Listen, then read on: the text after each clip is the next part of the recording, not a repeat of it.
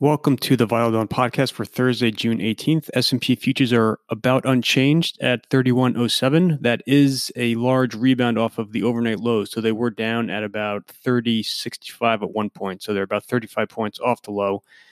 Europe's major indices opened in the red. They've since rebounded. They are up small at this point. I've actually pulled back to about flat. Asia was mixed overnight.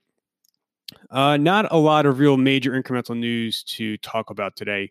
Only one big eco number out overnight internationally. That was the Australian jobs numbers for May. They were soft. There were a bunch of central bank decisions, mostly from smaller central banks. None of them were terribly surprising other than Taiwan, which left rates unchanged. So she was looking for a small cut. Again, nothing that really impacts U.S. equities. On the COVID front, you're looking at a similar situation to, I think what was in place on Wednesday, where you continue to have very troubling trends in certain states.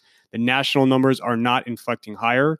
And the New York tri-state area continues to kind of trend in the right direction, declining off of the apex. So, as I've been saying, I think stocks are very sensitive to the New York tri-state area as well as the national figures.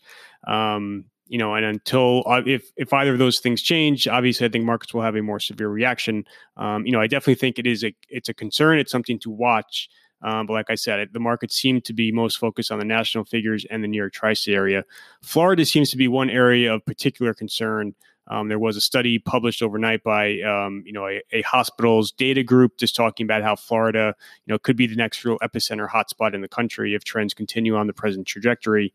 So that's certainly something to watch. China came out a couple of hours ago and said that the Beijing COVID outbreak has been brought under control. So again, that outbreak was relatively minor as far as case figures, and you didn't really see a big reaction in markets. So I don't think that news should be terribly positive, but certainly a small, encouraging development.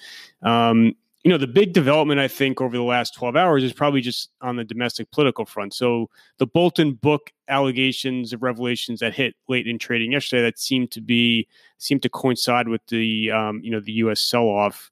I don't think they're terribly surprising. I think anyone who read the excerpts, kind of have already read similar allegations printed elsewhere over the last 3+ years of this presidency.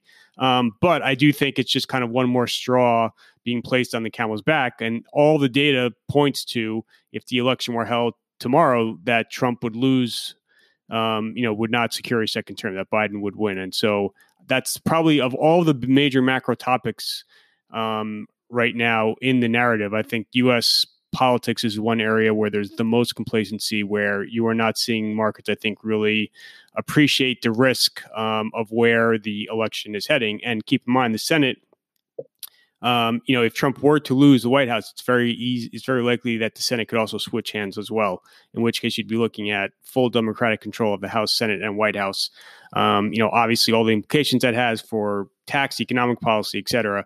That certainly is like I said, I think it's probably the one area of the narrative that is not being fully appreciated by markets.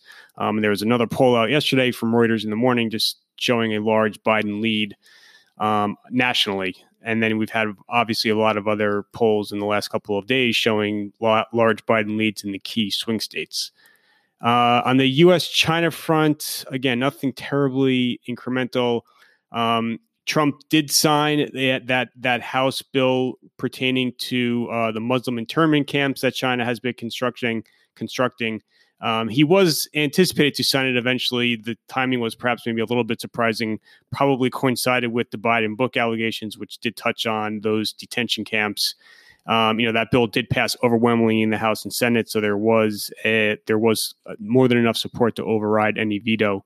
You had Lighthizer that was testifying yesterday before Congress, sounded confident, positive, happy with the state of the Phase 1 trade agreement, that he says China is still committing its Phase 1 purchase obligations. I think that's the one topic the markets are most sensitive to. The Pompeo meeting in Hawaii yesterday, he met with his Chinese counterpart, seems to be a non-event. So nothing that really, I think, pertains or matters for U.S. equities today. So like I said, really not a lot of kind of major macro themes to talk about. On the micro front, also relatively slow evening. You didn't really have any big pre-announcements one way or the other, although TMUS did come out and raise its net sub ad guidance for Q2. United Pacific made some positive comments around just the state of business trends. But again, nothing super surprising. For the calendar today, I think you have a couple of events. So the BOE decision comes out at 7 a.m. The street is looking for the BOE to increase its asset purchase total by about 100 billion pounds. You have the Philadelphia Fed that's out for June at 8:30. This is again, I think investors will be looking into June data. We've seen the Empire June number out earlier in the week, had a big rebound from May. So, to the extent that you continue to see positive linearity in the data, obviously that's important. You'll get the jobless claims at 8:30. And then Kroger earnings also out at 8:30. Those are the big events for today. There is nothing scheduled after the close. There is a European meeting coming up tomorrow at which they will be discussing this 750 billion stimulus fund proposal that was put out a couple of weeks ago. A couple of European officials are on the tape today just downplaying the importance of this summit. They don't expect a breakthrough on that stimulus fund. They say that a physical meeting, so this meeting tomorrow is going to be virtual. They say a physical meeting is probably going to be needed to really kind of overcome all the differences and reach an agreement for that fund. In terms of the broader market, my views are still the same. The resiliency of the tape is still astonishing. The default reaction still seems to be to buy any dip. When you ask most people, it's always stimulus positioning. Stimulus positioning are the two big tailwinds that most people cite at the moment. I continue to push back on some of the fundamental reasons that people have cited, including that Fed announcement on the SMCCF on Monday, which really was a reiteration of their prior intentions to buy corporate bonds.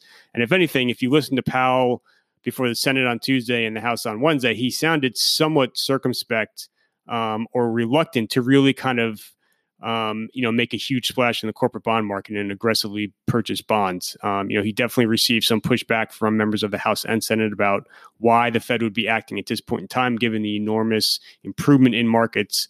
His answer was essentially that because we said we would. So it doesn't sound like the Fed's going to be super aggressive in its corporate bond purchases. We are coming up on the fiscal negotiations for this fifth fiscal stimulus bill. It looks like it will probably be about $1.5 trillion, but a lot of this talk about infrastructure spending or some huge infrastructure spending package, that I think that enthusiasm is overdone. You obviously have the political risk, like I mentioned before. So for all the fundamentals, continue to suggest that the market is overbought. I continue to think it is.